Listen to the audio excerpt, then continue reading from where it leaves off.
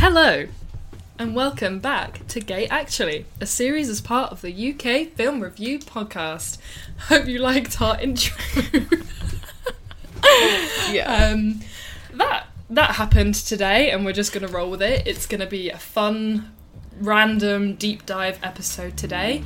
My name is Amber, as usual, and I'm joined by the lovely Joyce. Hi. The large car went past as soon as you said that. That's just because my personality is large and loud. Larger than life. Hell yeah. How are you? Yes, thank you very much. I started laughing as I finished saying that because it wasn't an answer to your question. We've been laughing for the last 20 minutes, listeners, because I started playing the intro just to check that the sound level was good, and then Joyce just started ad-libbing gay, and I was like, well, I'm obviously gonna keep that in and we're gonna roll with that. Yeah. So we're a bit sweaty and a bit delirious. That's some information for you. Yeah, definitely. But better than last time. It's less hot. Yes, less warm. About 10-15 degrees cooler than we were last recording. Oh, last time it was like 38 or something, right? Yeah, it was ridiculously hot. Even though we were recording at like 9:30 at night, it was insane. This time, a bit cooler, bit earlier in the day. Well, not really, like 2 hours earlier. We've been here for 2 hours basically warming up. I got here an hour and 15 minutes ago. Oh, okay. We've just been catching up because we're both very busy right now. Joyce is doing her dissertation. Yeah, still. Trigger word. Trigger. Oh, God. But yeah, Joyce, what's something gay you've done this week just to keep our podcast on track? Yes, of course. So, something gay I've done this month, I'll say, because the last few weeks have been very uneventful. But about 3 weeks ago, I did a weekend-long binge of gay movies. All Loved in one it. day? No, it was I started on Saturday, or I watched one on Friday, and then 2 on Saturday, and then on Sunday I just went ham. Oh, yes. Yeah. What did you watch? Oh, God, I'm trying to remember. So, the first one I watched was Between Two Women, which I loved. I texted you about it. I was going to say, is that when you texted me saying, Yes. Amber, you have to watch this film right now? Blah, blah, blah. Yes! Oh, my God, I loved it so much. Actually, I literally watched it 5 times. Amazing. Yeah. And then I watched Losing Chase Oh, my God. with Helen Mirren in it. Ooh. Yeah. She kisses a woman in it. Stop. No, I'm dead serious. I know. And then I watched Tell It to the Beast. I've heard of that one. Yeah, it was okay. Okay. Okay. Okay. It was very okay. Okay. And I can't remember anything else. What else did I watch? Oh! No. I did not watch that one. I don't know what I'm thinking. I was thinking about Professor Marston and the Wonder Woman, but I did not watch that. You know, I have seen that. Yeah, me too. It's good, right? It is good. Yeah. It's in terms of film, it's mediocre. Yeah, but it is yeah. a good story. Yeah. It's very hot. Yes. Hot yeah. and steamy. Yeah. Love that. Love that. Yeah, I can't really remember what else I watched. Oh. Anyway, what's something gay you've done? Good. Thank you. Well, it's kind of gay. My girlfriend basically met a lot of my extended family in the past week, because we've been together a while, right? But what am I saying? As I'm trying to think through what I'm saying, I'm like blah, blah, blah, in my brain. On brand. Very on brand. Yeah. So. Wow. Amber's struggling right now. So let me tell you her story. You can if you. I want to hear your version of it. No. Yeah, we met at a family event, and we've been together a long time, but because of the pandemic and because of various other things, a lot of my family just hasn't met her yet.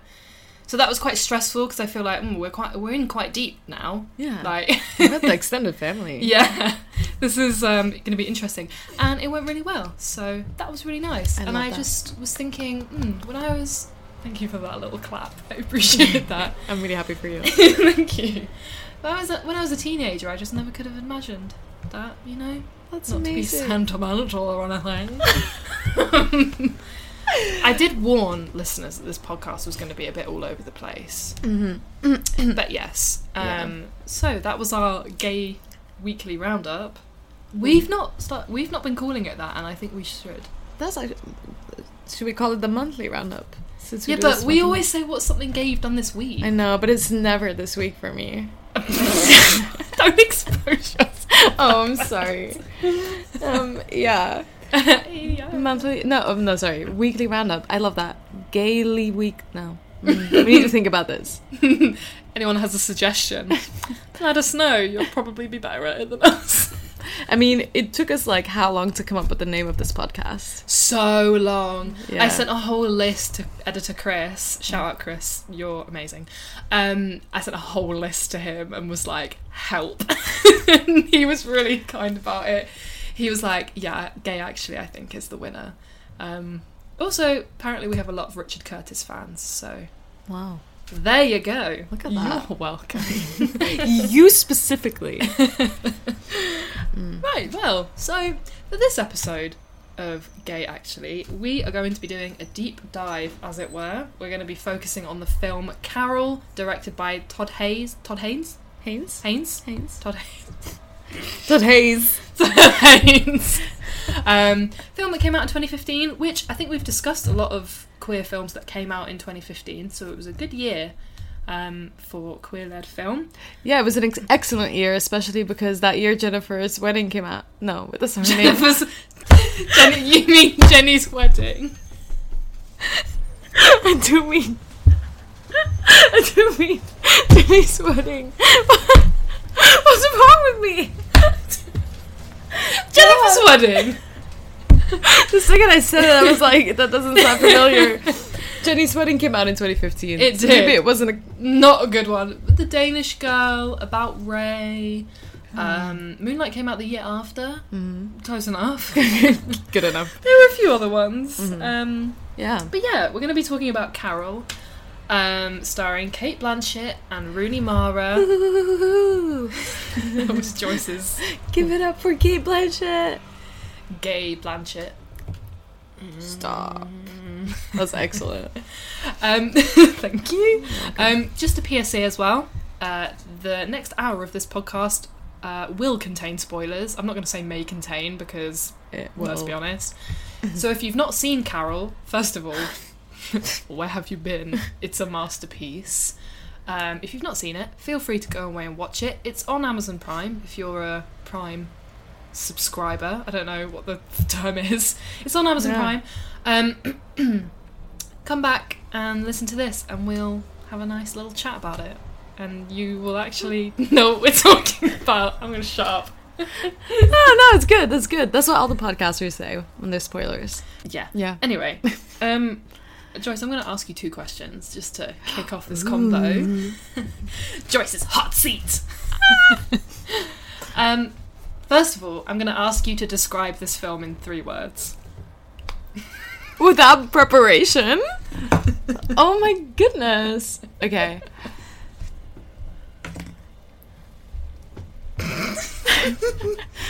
Drum roll, please. Okay.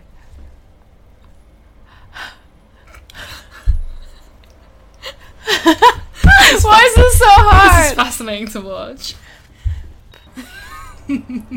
50s lesbians Christmas. Yes, excellent. Thank you. Couldn't agree more. Wow. I have 3 words prepared because I did that. Thank you. Seductive. Gorgeous. Human. Look at you and your philosophical words, and I'm like, Christmas lesbian. No, but it is a New York. It's a New York Christmas lesbian classic. Yes. Hello, sir. Yeah, that's homophobic. I'd like to report a hate crime on your street. I love the word seductive. I think Yes. that's an excellent choice. This film is very seductive. Yes. Because there's just so much longing. There's so much passion. Exactly. And the seduction of the characters themselves as well is so absolutely. key Yeah. in their whole dynamic. And just in addition to that, it is just human because, you know, it's part of the human condition to want and, you know, to feel those feelings of passion.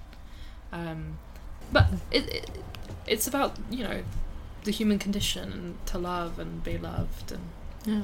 what that feels like in a queer space. Well, not a queer space, but like a queer headspace. And a very unqueer physical space. Yeah, 1950s New York Christmas is not the vibe for lesbians. No. And, you Until know... this film. Oh, yeah. Yeah, especially, like, if you think about Carol's character, she's like this rich, middle class, whatever, you know, very wealthy family that looks good on the outside type stuff. The husband, the child, the beautiful house, the Hamptons, you know. Hamptons. So, yeah, the least queer space you could possibly imagine. And then, boom. Boom. Meet cute. And isn't it so cute? It is so cute. Do you want to give a little summary of Carol from what, like, how you would describe the film? So, okay. So Carol basically starts off with the meet cute between Carol and Therese, who works at a department store in the children's toy section. And Carol is looking for a specific doll for her child. And then Therese, because she is gay, recommends a train set instead. First of all, vibes, because I was into trains when I was a toddler. Oh, were you? Yes. That's so cute. I had Barbies, like, dolls as well, and trains. That's the gayest thing I've ever heard. And my parents just went with it, because they were like, whatever, she likes Thomas the Tank Engine, we'll vibe. And it was good. That's adorable. But yeah, after that meeting, there's this little moment that happens. Carol leaves her gloves, so Therese has to call her. They have to meet, and yes. And then this relationship between them just kind of blossoms from there. It does, doesn't it? Yeah. It's just... I just think the chemistry between Cate Blanchett and Rooney Mara is, like, just so... It's just so palpable. Like, you can just really feel it through the screen. Like, the way Carol looks at Therese, you're like, oh my goodness! The way she, like, in the department store, she's, like, so looking seductive. her up and down. And then there's one scene later on where she, like, winks at her across the room, and you're like, stop it, Kate. Yeah. I feel like Therese in those moments. Where was the first place?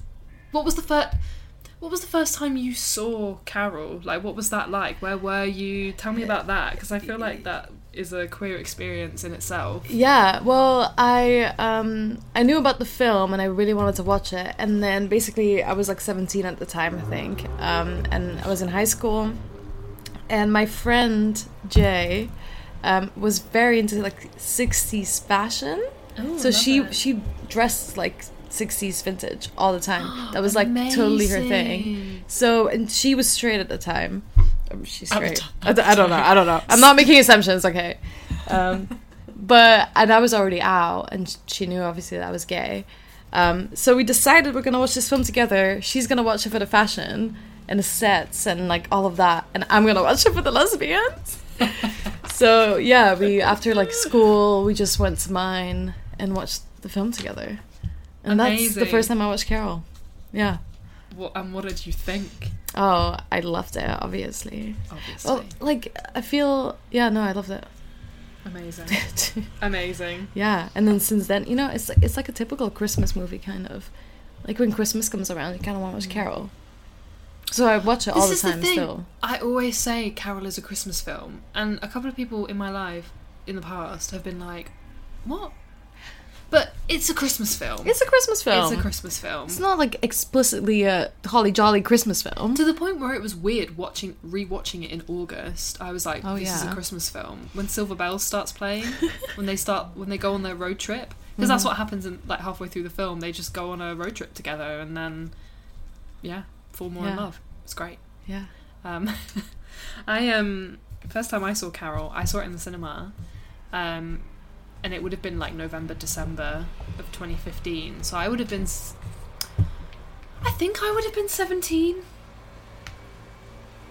I think. Yeah, I think I would have been 16, 17. I can't remember the maths. I must have been 17. I was driving. Well, it was 2015. How old were you in 2015? No, I would have been 17 because I drove there. Oh, yeah. And I went with a friend, and we both lied to our parents and said we were going to see The Hunger Games Mockingjay Part 2. Classic. Because that came out at the same time. That's so funny that you lied to your parents. Well, I was still closeted, I think. I don't think I'd really spoken to my parents about it, and it was kind of like it was a blurry area.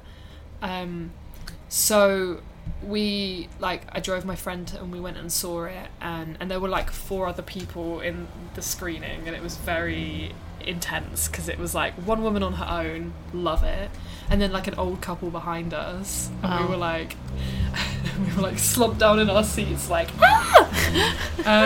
But then I went to see Mockingjay Part 2 for real the next week, and my mum was like, wait, you're seeing it again?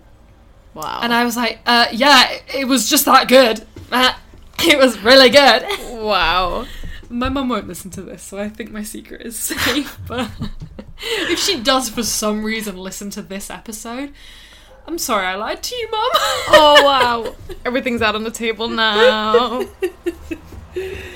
Yeah. But anyway, Carol vibes. That's in my notes. Vibes, 1950s Christmas in New York plus lesbians. What more could Great. you want? I love a good period lesbian film. Not a period. Yeah. A lesbian period film. What happened? I don't know. Yeah, I know what you mean. I feel like I love period dramas anyway, and I also love like lesbian stories because why not? Yeah. But then a lesbian story that's a period drama is like 2 gold stars. Yes. I think for me it's something about that like secret longing. I Yeah. just find it so like Lingering looks. yeah, it's so forbidden intense. Yes. touches. And like yeah, in a sense it's like, you know, we should have these stories of women loving women out in the open and all yeah. that, but there's something about that secret like longing, and I don't know, it's just Well, I you know think what I mean? it's just what we grew up watching, isn't it? Though that kind of secret desire. I don't know. So then maybe that's why we connect to it, because it was kind of yeah. the representation we watched. But then, because it is nice to have, as you say, it's nice to have a film in the modern day where someone is out and proud and like being their authentic self. Yeah. But there's just something so like immense about like 2 women finding love in a society that doesn't have the words for that kind of Yeah, love. yeah, exactly. And they've still, because of like they've just found each other anyway. Yeah. There's something really powerful about that, I think that's it. And you know, it also just reinforces that idea that gay people have always been around, even though we don't been see here. it. Like yeah, like Yeah. and that kind of like materializes that existence of it. Yeah, you're so right. I think because as well, like, there's always that argument when you watch documentaries like The Celluloid Closet or Disclosure that we were talking about last month. Like, LGBTQ plus people have always been on screen. You've just had to know where to look. So there's something really, like, refreshing about seeing a film set in that time, Yeah. but you know they're gay. Yeah. And it's like, oh, we're kind of rewriting the narrative a little bit. yeah. And it's quite, I don't know, I think that's lovely. exactly. but- Yeah. Yes. So, I mean, the film itself, as some of you probably will know, is based on the book The Price of Salt, written by bisexual icon Patricia Highsmith. I don't know if she was out as bisexual, but Well, if you write a book like that, yeah. I think it was, so I know a bit. I wrote a dissertation for my undergrad on, and I used this book as one of my sources, so I know a bit about like the background. The main theme that she writes is psychological horror, like The Talented Mr. Ripley, for example. But The Price of Salt is her only novel that deviates from that theme. So, but it's a love story. And it is complex, like you get a lot, like her style is still very much there. She wrote Strangers on the Train as well. That's another one that I'm reading at the moment, which is good. fun. But she really like taps into the psyche and like the thought processes and feelings behind her characters and her writing, and you can still, there are remnants of that in the film, It's a lot more intense in the book. Like, there's a lot more, like, obsession. Therese gets very, very enamoured with Carol very quickly. And, yeah, that's true in the film. You do see that. But I think there's a lot more backstory to Therese in the book. And, like, she didn't have a very easy upbringing. And that's kind of prevalent in a lot of how she thinks and feels about certain situations. The original screenplay, it was adapted from the book by Phyllis Naja. The original screenplay, I've managed to find a copy of it online like years ago. I don't know if you could still access it, but it's very different. It's very, very in keeping with the book, and they've cut a lot out. I mean, obviously the film's 2 hours long. You can't keep everything in.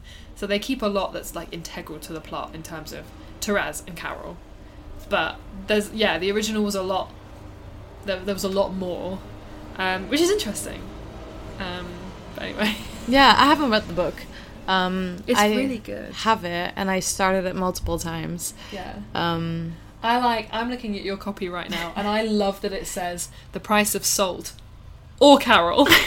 I know. I think it has like a type of sticker on the front saying like, now a big motion picture. Oh, nice. Thing. Yeah. Yeah, mine's got that as well. Now a major motion picture. That one. Yeah. Yeah. And it says on the back, fiction/lesbian. Hell yeah. Amen. Absolutely fantastic. So, I mean, do you want to talk about some of your film highlights? Are there any moments that stand out for you with Carol? Yes. The motel scene, obviously. New Year's Eve. Happy New Year. Happy New Year. You want to talk about that? I always want to talk about that. I love their first kiss so much. That is their first kiss, isn't it? Yeah. That's mad, isn't it? And oh my god. Tension builder. Wait. I'm going to say this in the most PG way possible. When Carol stands behind Therese, the mirror, and takes off her bathrobe. Gosh. Every time I watch that, I'm like, ah. It's just so seductive. There's been so much like romantic and sexual tension building that at that moment you can just like, I feel like the camera really focuses on Therese's response to that, and like she can't catch her breath, and it's just like such an overwhelming moment. It's like amazing to watch in a way. Yeah, it's like such a pure moment. It's so good. I love, this is not like a specific moment in the film, but something I just love so much is Therese's outfits. When she's just like in her house painting and stuff, she's wearing her like trousers and her, she looks like so like, you know, manly and like masculine in like her femininity. Soft butch. I love it so much. I love her. Honestly, I really like her character. I feel like obviously Carol is kind of like the strong main character in the film that like everyone is drawn to. Yeah, but everyone is drawn to Cate Blanchett. Yeah, that in too. Any film she's in. Absolutely. I mean, yeah, duh. But I love Therese as well. I feel like, you know, she's young. Yeah. She has like this really strong personality as well. She learns what she wants, I think, by the end, that she goes on a real journey. Yeah. And then by the end, because at the start of the film, she's like with this guy who is nice, but she's not really, doesn't really spark joy. Yeah. And then he's like, have you thought any more about Europe? Let's go to Europe, blah, blah, blah. And she's just like not into it. Yeah. And then by the end of the film, she's like, she literally says, I'm wide awake. I've never been more awake in my life. Oh. And it's just, she goes on such a journey, but like she just realizes what she wants, and we see that in the final scene of the film as well, where she's just so self-assured. She takes I don't know, we're already talking about the ending, but she takes the power in the ending of the film. Yeah. Carol has the power the whole time. You're right. Yeah. And then it switches completely. She's like, it's my turn. Yeah, it completely switches. Yeah. Carol's basically on her knees begging for Therese to come back to her. Yeah. And Therese has the power. And that's empowering for her as well, because she's never had the power. Exactly. Especially in the book as well. Like, she's so powerless. And then this one experience changes her whole life. Like, not to be dramatic, but you know, she figures out what she wants. In the film, in the book, she's a set designer. Oh, okay. So it's a bit different to the photography. But then in the film, you know, she ends up working for the New York Times. She's wearing these badass clothes. Like, she's so confident and self-assured, and it's amazing. Like, she just comes into her own. Yeah. And Carol loves it. Oh, well, who wouldn't? Yeah. Oh my god. We love a strong lesbian queen. Absolutely. What is like a highlight for you and Carol? I just love it. I just absolutely love it. I just love, there's a theme that I'd like want to talk about, and it's like the theme of journeys. Mm-hmm. Like, there's a lot of journeys taken in the film, and the camera really like focuses on that. And like, the camera is often moving, like traveling with characters. Mm-hmm. It starts at a train station, which trains aren't really a thing in the rest of the film, but oh well, that's not true. Scratch that. The film begins at a train station, and then we move to a taxi, and we're moving in the car. We're following Therese to her next destination, and then they go on a road trip in a car, and then people are getting planes, and it just feels like, yeah, Carol and Therese are going on a physical journey a lot of the time, but they're also going on an emotional one as well. And my favourite scene is the first time Therese goes to Carol's house, and then Haj bursts in. Haj is Carol's husband, for those who don't know. Yeah. Ex-husband, they're getting divorced. And then Therese gets the train home, and she sits on the train, and the camera is right up close in her face, and she just bursts into tears. And that's her moment where I feel like most gay people have this moment where you realise, oh, I'm gay. And that was her moment, and she's just sobbing. And it makes me choke up every time I watch it, because it's so powerful. Yeah. But that's kind of the thing, that like the camera does follow Therese very closely. Like it follows her gaze. You know, she's watching Carol, she's watching what's going on around her, but then the camera's also watching her watch these things. I mean, and with the photography element as well, which is why I guess that's more prevalent in. Yeah, I think it was a good choice because the film is a visual language anyway. Exactly, and it's a lot more artistic, isn't it? It's like you say, you've got the camera watching Therese, watching Carol through the lens of her own camera, and there's shots as well in the lens of the camera that Therese is using. You know, it's like a lot of watching everywhere. Yeah. So much watching. It's so good. It's so good. I've also just written down... I've written down this moment where Carol, in their meet cute, she walks away, and then she turns around and looks back, and she goes, I like the hat. Oh. And then she looks her up and down. Yeah, she points to the hat, and then she looks her up and down, and Therese is like, oh. Yes. Now that's a moment where you're like, Carol's so confident, you know? Yeah. It's crazy. She knows herself. Oh, she knows. And that's a theme that carries through as well, because by the end of the film, basically in the film, the custody of her and her ex-husband's child is kind of being debated, and it's kind of unresolved by the end of the film, but she maintains her self-assuredness, and she's not going to deny her true self. Yeah. And that's amazing. I think that's one of the most powerful scenes of the film as well, when she's in the office with the lawyers and with Harge, because she starts crying. Yeah, and she basically gives a speech about how if he wants custody, then he'll get his custody, but she can't sacrifice her own identity, because that's not going to help her child either, if she can't be happy with herself. And what a speech to make as well. And it's excellent. It's so vulnerable for Carol to speak that way in front of basically a room of men. Yeah. But it's I mean, it's I'm just thinking about Tell It to the Beast because I just watched it, but it's set around kind of the same period, like after World War II, sometime there, and it's such like I don't know if you've seen it. I don't want to spoil it, but it's like very positive and everything's gonna be fine. But then in Carol, you've got that speech kind of just grounding you as a viewer of, yeah, it's not fine. Like, this is a horrible situation to be in. Yeah. Like, look at all the sacrifices that have to be made just because you're gay, like, in this time period. Like, it's really horrible. But that scene grounds you and makes you realize, yeah, this isn't all, like, oh, fun times with the girls. Yeah, like, just girls being pals. Like, yeah. no, it's real life. Like, you've got all these beautiful scenes together. Obviously, the breakup, the first breakup, is horrible and super sad when Carol leaves Therese. But that speech kind of clarifies everything. Yeah, and then you realise her motivations as well, because obviously Therese doesn't understand when Carol just has to leave. She kind of leaves her in the dark a little bit.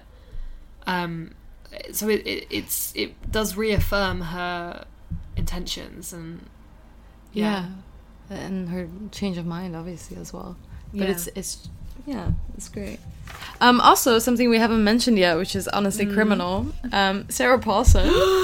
Sarah Paulson, the queen. Sarah Paulson, the queen.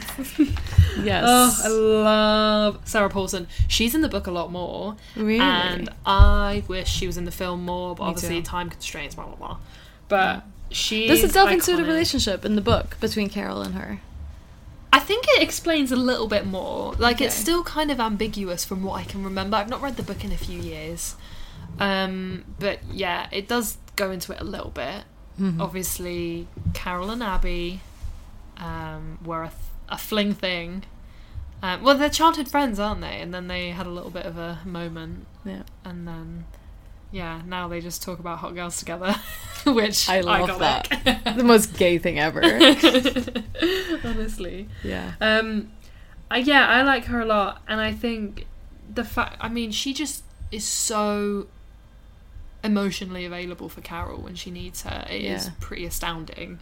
The way when Carol just has to leave Therese in this hotel room and Abby flies halfway across the country to drive her back home. Yeah. And she's bitter about it, but she can't say no to Carol. What do you think of Abby's character? I love Abby's character. She's so guarded in a way, but like you say, she's the most there you can be for a person, for Carol. They're like, God, it's great. I want more of Abby. I want more of Abby. I want a spin-off, Abby and the Redhead. You know, even when I... Stop it. Even when I watched Carol when I was 17, and I didn't really know much about Sarah Paulson yet at that point, I would say. Me neither, to be honest. Yeah. Even then, I was like, this character, I want more of it. I want to know everything about Abby and Carol's relationship together. I want to know it all. But now that it's Sarah Paulson, and I know Sarah Paulson and love Sarah Paulson, who, by the way, did I ever tell you that I ran into Sarah Paulson when I was in New York? What? Did I not tell you this? Are you joking? Oh my god, okay. Wait. What? And And Holland Taylor, by the way. So I was in New York. I don't know if you have told me this or not. 'Cause Wait. when you said Anne Holland Taylor, suddenly I had a flashback. It's about to get better. This was around Christmas. This was New York Christmas. I can't breathe. I know.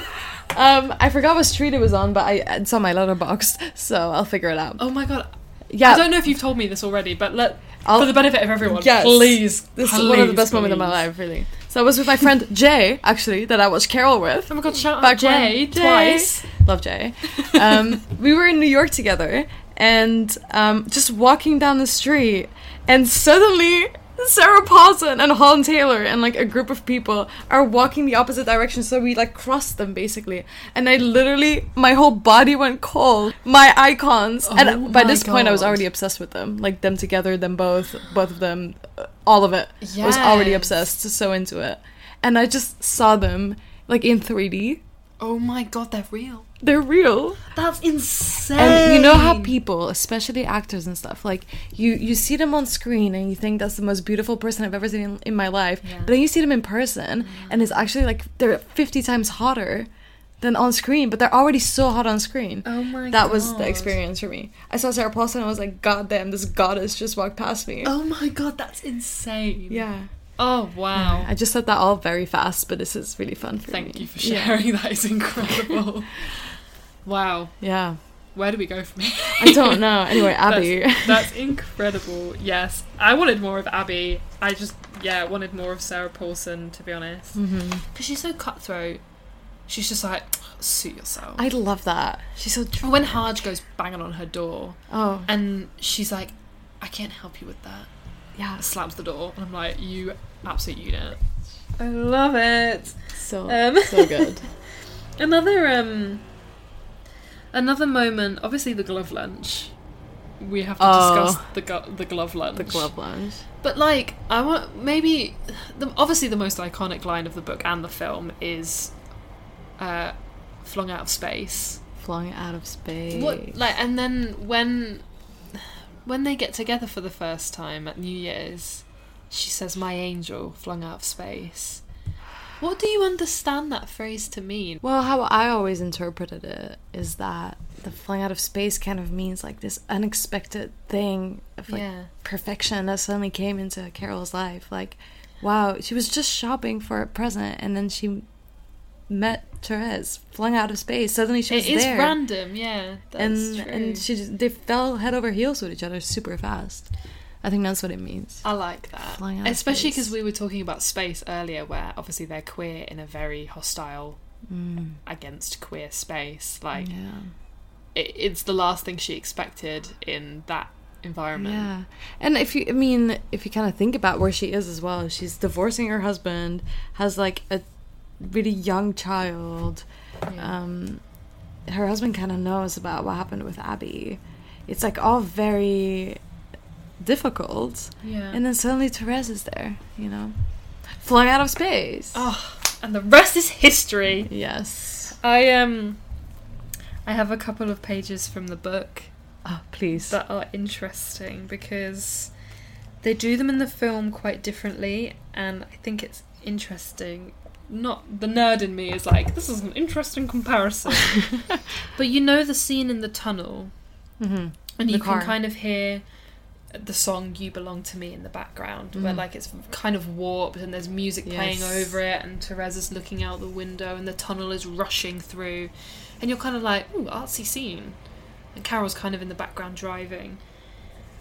In the book, it's described as follows: they roared into the Lincoln Tunnel. A wild, inexplicable excitement mounted in Therese as she stared through the windshield. She wished the tunnel might cave in and kill them both, that their bodies may be dragged out together. She felt Carol glancing at her from time to time. Oh my goodness. Like, how intense is that? So intense. She wished the tunnel might cave in and kill them both, that their bodies might be dragged out together. That might be the most romantic thing I've ever heard. It's so intense, but you get such a sense of how obsessed she is with Carol. Yeah. That, like, she would die with Carol right now, and she would be the most happy that she's ever been, lying next to her in death. I mean, if you think about her life, like, this is her first queer, like, attraction, and like her first gay. Her first gay. Like, that's so intense. That's so intense And for she's anyone. an older woman, like the power. Yeah, and in that time, like you say, you don't even have the words for it. Yeah. Oh my god, all this intensity. That's crazy. But then when you have that in mind and you re-watch the tunnel scene, I feel like it adds like another layer to it, because you don't necessarily have those that's true. thought processes in mind. I mean, Therese is I feel like very guarded throughout the whole film, like with her emotions. Yeah. And then you see like that train scene is like a little rupture in that. Exactly. But exactly. And then towards the end of the film, when she's like, I'm wide awake. Yeah. Like, you see little pockets of outbursts from her, but the book is so much more invested in her, like, inner thoughts and how intense they are. She seems like a very internal character on film, but we can't read her thoughts on film. Yeah, exactly. But so it makes sense that in the book there's so much of this internal monologue. And for example... Yes. But there was not a moment when she did not see Carol in her mind, and all she saw, she seemed to see through Carol. And then she talks a little bit about New York. A world was born around her like a bright forest with a million shimmering leaves. First of all, natural imagery much? Hey. Like, I feel like the book and the film really go into like the nature of it all. Yeah. But then as well, just a couple of pages later on, she tried to imagine Carol's face, the smell of her perfume, becoming meaningless. But in the first place, could she say she was in love with Carol? she had come to a question she could not answer. Like, how broody and gay and intense, right? Wow. Oh, I need to read this book. Well, I know. That's all in the beginning. Like, that's like the first 60 pages. Wow. Mate, it's crazy. But then, that bit that I just read out, it kind of shows that she becomes obsessed with Carol. Like, all of her thoughts go back to Carol. And it's like kind of the thing where you're like in the early stages of love or infatuation, you're thinking about that person all the time. And that's exciting. And the film kind of hints at that through her photography, taking pictures of Carol when they're picking out a Christmas tree, and like the way the camera watches Carol and the way it watches Therese. It's quite interesting. Also, Easy Living, the song, an absolute lesbian anthem. Oh no. You know the record? Oh, the record! I was like, what do you mean? Every other lesbian I speak to is like, Easy Living, yes. Oh, wow. Billie Holiday. When she plays that on the piano and then she buys the record and then they listen to it on loop and smell each other's perfume. Like, that is just such a gay night in. What the... And then she smells her, it looks like they're gonna kiss, and then Kate just goes, to President McKinley. What does that even mean? I tried to figure out if that was like an American joke. All I could find is that President McKinley was assassinated. So that's not funny. That's not funny. So, I don't know. I also read somewhere, but I don't know if it's true. I didn't fact check it, but that line may have been ad-libbed. Which would be interesting, the way they're both just lol. Yeah. So hard. To President McKinley. Maybe it's just an absurd little phrase. It is absurd. Yeah. It's just so random and it like breaks some awkward sexual tension. Yeah. Oh, wow. Yes. That's probably it. Yeah. Okay, any Americans out there who know what this means because you're American and all that, let us know. Yeah. Well, everyone thinks you're American. I'm not American. Actually. Actually, Megan. On the subject of smell, I feel like Carol's smell is really a common theme as well. Now hear me out, Joyce, because you're looking at me like I'm an imbecile. Scent? Oh, should I? Smell has such a negative connotation. It's like, you stink, Carol. Should I say scent? I think you should say scent. Carol's scent. It's always... Oh. Just say B.O. Carol's B.O. Right. I put my foot down. Sorry. You're the main host. You do your thing. What are you talking about? We're equal partners. Oh, didn't mean that as a serious thing, but I got sad for a second. I know. It's gay actually with Amber and Joyce. Aw. Gay. Oh my god, I'd forgotten that we'd done that. Gay. God, we are losing the plot. Oh man. Carol's scent. That is a big part of the film that's referred to quite a lot, I feel like. I wasn't even laughing, you started. Because obviously Therese smells well, the scene we were just talking about was... Why are you hyperventilating? I'm trying to stop laughing. On the subject of smell, the scene we were just talking about, obviously Therese can't help herself. She's like, Carol's like, that's divine, smell that. And then Therese leans in to smell her. She just can't. There's like a compulsion. She just has to smell her. And then even her ex-husband, Harge, is like, you smell so good, which is kind of creepy and weird. But, like, there is just a few remarks about Carol's scent, and it's like, she's just so overpowering. Yeah. People just can't keep away. Oh my god. Well, yeah, but she looks it, you know? She looks like she would smell. Yeah, also... like, dominant. She would smell dominant. What does that mean? I don't know. But yes, that scene with the perfume smelling is incredibly hot. You know? Just imagine, right? Therese is infatuated with Carol at this point, probably in love. They're in this hotel together. She's smelling Carol's neck. How much restraint does she need to have in that moment to not touch Carol. Well, she nearly does it, and then Carol pulls away, and then she just goes to President McKinley, as we discussed before. It's just like really intense. It's probably like a self-defense mechanism of like trying to keep that boundary just for own sake. Yeah, like there's so many queer moments like that, like subtle movements and looks. Like when Therese is in the record store buying Easy Living, the track that we discussed, and these two like butch lesbians kind of, well, we assume they're lesbians, but because when Therese looks at them, they look her up and down, and Therese is like, ooh.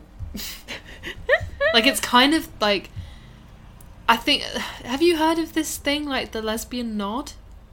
When you see like another when lesbian, like before they were like out, like open. Just like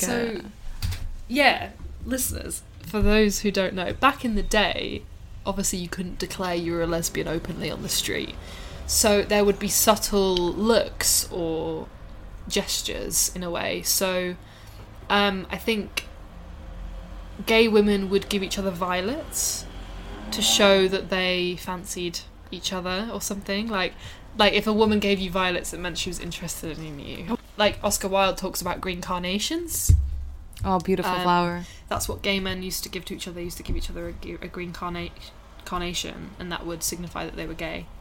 So it's just kind of things like that. And then the lesbian nod is where you walk past another queer woman on the street and you just kind of like acknowledge each other, like a little nod or like a little look. And I feel amazing. like that was kind of that moment. And then Theresa's like, they know I'm gay. How? But I love it. But what?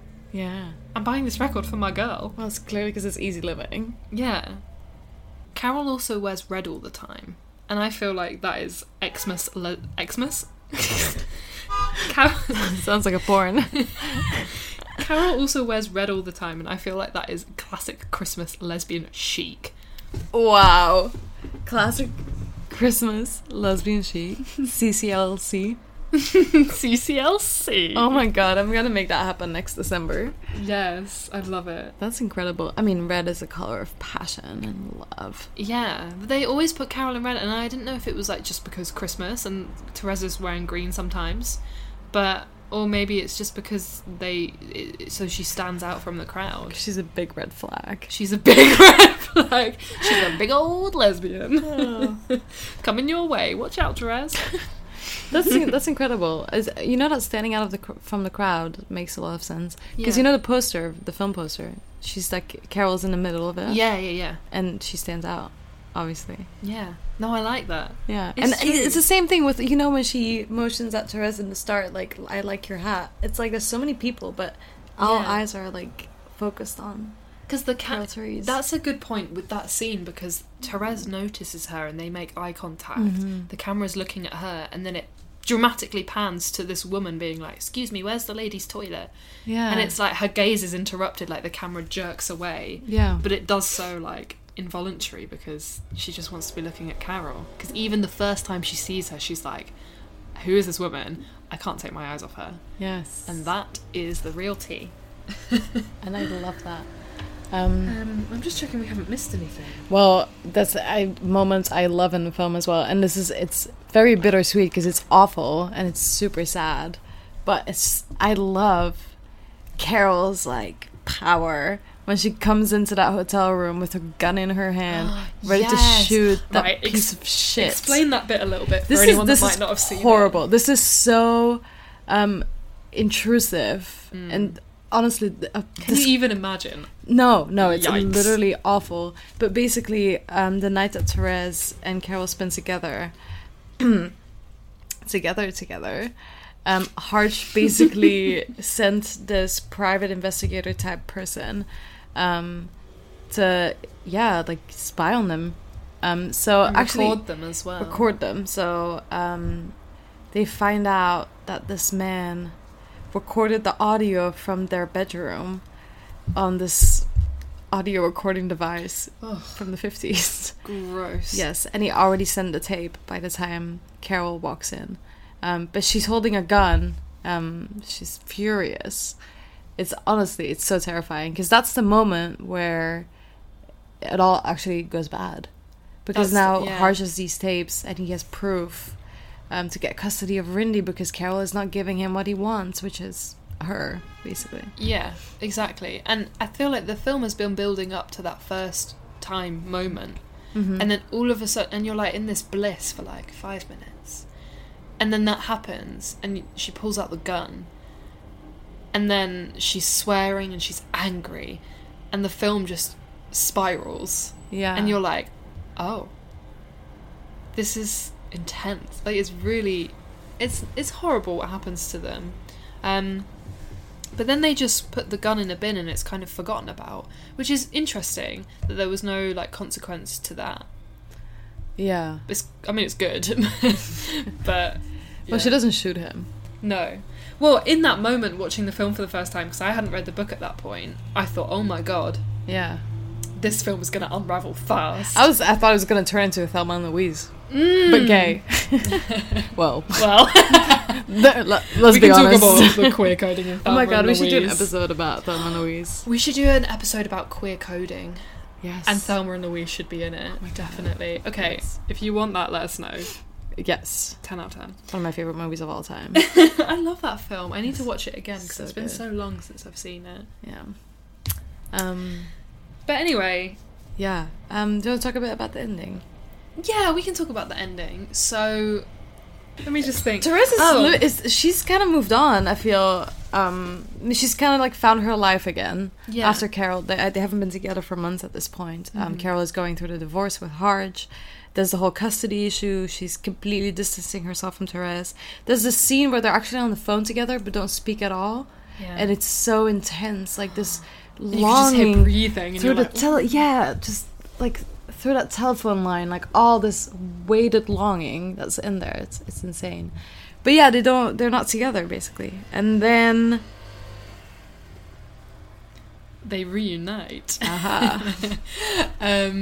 So Carol sends Therese a letter at her new job at the New York Times and said, will you meet me for a drink at this place at this time? I understand if you cannot. And Therese goes. She meets Carol. They have a brief conversation. And Carol says, I've got my own apartment. And then she said, I thought you might like to come and live with me, but I guess you wouldn't.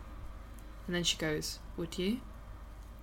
And Yeah. Therese is like, there's a pause, and then she goes, no, I don't think so. And then Heart-wrenching. Carol just goes, well, that's that then. And then they have a small heartbroken conversation where Therese doesn't say much, but well, neither of them say that much, but then you can just see everything in Carol's eyes, and she just looks so heartbroken. Oh yeah. But then so strong at the same time. And then she just says, I love you. And then we're back to the beginning of the film where a man interrupts the conversation, and then she leaves, and the scene has an entirely different meaning, and Therese has a choice to make basically, and she goes to a party and then decides, no, I'm going to leave the party. I'm going to meet Carol for dinner where she said, because she'd said, oh, do you want to come for dinner before? And then the final scene is just, she stood in the middle of the restaurant staring at Carol, and Carol just looks at her, and it's exactly the way it's described in the book as well.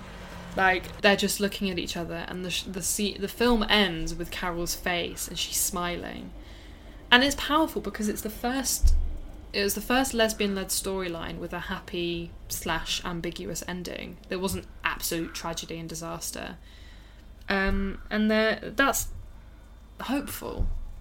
Yeah. Reading that in the 50s, you imagine like the hope that you would feel reading that if you were in their position.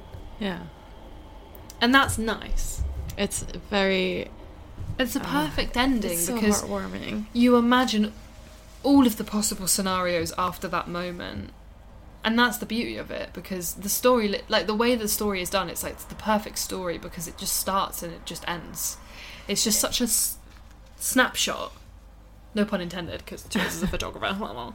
But it is just like a moment in time. Yeah, it is. I was saying this earlier about that power dynamic, but I feel like so throughout most of the film, Carol has power over Therese like in the dynamic, you know. Yeah. And then they break up, and then that moment that Carol is asking her to move in with her, Therese has that power over Carol. But then in that final moment, it's almost like very equal, because they just have this staring, like they just look at each other, and it says everything. But they've both made choices at this point. Carol has made the choice to ask Therese to come back. That takes courage. Therese said no, she goes away, but then she gets the courage to go see Carol anyway. Yeah. So they're kind of like equal at that point, and that's how it ends. You know, and it is hopeful. Like, you assume that it's going to turn out well after that. That they're equal together and they're able to go forward together as equals. Exactly. That's so lovely. I love it. Oh, me too. Oh, what a beautiful film. It's so... I cry every time I watch it. It's so, like, wow. It's just... Yeah. There's so much pain in it and so much, like, misery, if you think Yeah. about, like, especially with Carol's situation. But also Therese, like, she's so young, and her life changes so drastically, and she goes through so much pain. When she's driving home after Carol leaves her in a motel, that's so heart-wrenching.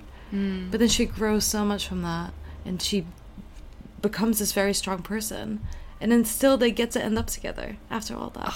It's beautiful. It is amazing, especially in that time as well. Oh, God, I know we keep saying that, Yeah. blah, blah, blah. Blah, blah, blah. But it's just amazing. Mm-hmm. But that's what I was going to say. If we consider final thoughts on the film, you kind of talked about it a little bit, but what does this film mean, and why is it still so good and last the test of time? Well, I think the main thing is that this is like one of the biggest women loving women films to have come out in the last decade, because it's it's a Hollywood film nominated for Oscars. Harvey Weinstein produced it. It's awful, but important to bring up, I feel. Yeah, big name at the time, but so it's a massive production, and it's like an award. What's that called when the films are made specifically for awards? a blockbuster, like an Oscar bait or something. Oh yeah, Oscar Okay, bait. I You mean- can call it Oscar baity. That's fair. Like With the big names, the big names, the big cast, yeah, like- the big production. I mean, it's Yeah. like it's this whole thing. So I think, and you know, a lot of straight people watched it. yes, You know, it was a yeah. big film for everyone. Yeah. I feel like it's, and in a way where the characters are still queer, they're not made for straight people, but straight people still watched it because of what the film was at the time. Yeah, I think it is very palatable for a straight audience, which Oh, has yeah, for its sure. downsides in film, I feel like sometimes, and we've kind of touched on that in previous episodes. Yeah. But this one is good because it doesn't, like, water down any of their relationship or queerness or anything. Like, I don't think so. It maintains the characters in an authentic way, like how they are in the book, and I think that's really important. Yeah. So, yeah. I mean, when I think of Carol, I always think of it as the most mainstream film of, like, the queer Yeah. films I know and like. Yeah. So it's super important. Like, this film is a milestone for queer cinema, I would say. Yes. In the mainstream sense, at least. So, yeah, good thing. Good deal. Love amazing. Couldn't agree more. That is a fantastic note to end the Carol deep dive tour on, I feel Loved like. So, to conclude our podcast series the way we usually do, Joyce, on the subject of queer cinema, do you have a positive representation for an LGBT character or just someone in life that you want to shout out this month? I had one in mind and it completely escaped my brain. Oh no! Oh my god. Who was I thinking? Wait. You go first. I don't know what happened to me. I had one in mind. I'll go first. Well, I want to talk about... I've actually reviewed this film. Well, the review went up today, but by the time you're listening to this, it went up on Tuesday, so 2 days ago. It's a documentary called Always Amber, which, first of all, Hey. excellent name. Love it, love it, love it. Beautiful. It's a Swedish documentary, and it's about a queer, non-binary teenager called Amber, who basically the film follows their journey, coming of age, and also their transition, and it's a very Like, there's a lot of teen angst and teen drama in it, but it's like really real, and they the directors let Amber film a lot of the documentary themselves, so it's very like, I loved it. I thought it was fantastic representation, and it's such a, Amber goes on such a journey emotionally, physically, and it's just amazing. And one of the reasons I want to shout it out as well is because the film is on Amazon Prime, but it's also on an app or a streaming platform called iLet, who UK Film Review, who we do this podcast with, they have a new partnership with, and it's very exciting. But I was going to say, if any of you listeners out there want to promote a film or want to promote a streaming platform or anything to do with like a character or just anything, like, get in touch with UK Film Review. All of the information is on the UK Film Review website, and we can give you a shout out on the podcast, or you can choose another podcast series to shout it out on. But yeah, we're all up for promoting up and coming filmmakers and films and film festivals that are slightly smaller than the big ones. And yeah, that's what I wanted to shout out this week, because I think it's important that we empower smaller films, and yeah, especially queer voices too. So get in touch with us. Yes, love that. I've actually been wanting to watch Always Amber. It's on the list. It's so good. Yeah, it looks amazing. So good. Amber is an amazing person. Have you remembered your positive? Yes. Well, but just because I've literally been obsessed with this film, right? I want to shout out the two women in Between Two Women. Fantastic. I don't know why I love this film so much. Like, the editing is outrageous. Is it? How bad is it? It's outrageous. There's like these fade outs that don't dissolve. Oh my god, like don't make any sense. Like a TV movie. Yes. Oh my god, iconic. So the whole film is on YouTube. It's called Between Two Women. Once again, the relationship between the two women is so excellent. Yeah. I don't know how to put this into words, because don't expect like, oh, fun movie night, yay. No. Like the whole film is grim. It's like in the north, like in the industry, it's pretty bad. The situation, the context. But this relationship that blossoms between these women literally made me scream out loud. I was just watching this by myself, and I was just gasping, looking around to see if anyone else saw what I saw, but there's no one there because I'm by myself. So I want to shout out films like that. Yes, I want to shout out these women for their incredible characters. Shout out. Woo! Woo! On that lovely note, thank you so much for listening to the Gay Actually podcast series as part of the UK Film Review podcast. You can follow us on Twitter at UKF Review, or if you want to get in touch with us, you can have a look on the UK Film Review website for details on how to do that. Thanks for listening. Thank you, Joyce. Thank you. And we'll see you guys next month. Take care, everyone. Amazing. Bye. Bye. Bye, gay. Bye. Bye, gay. Bye.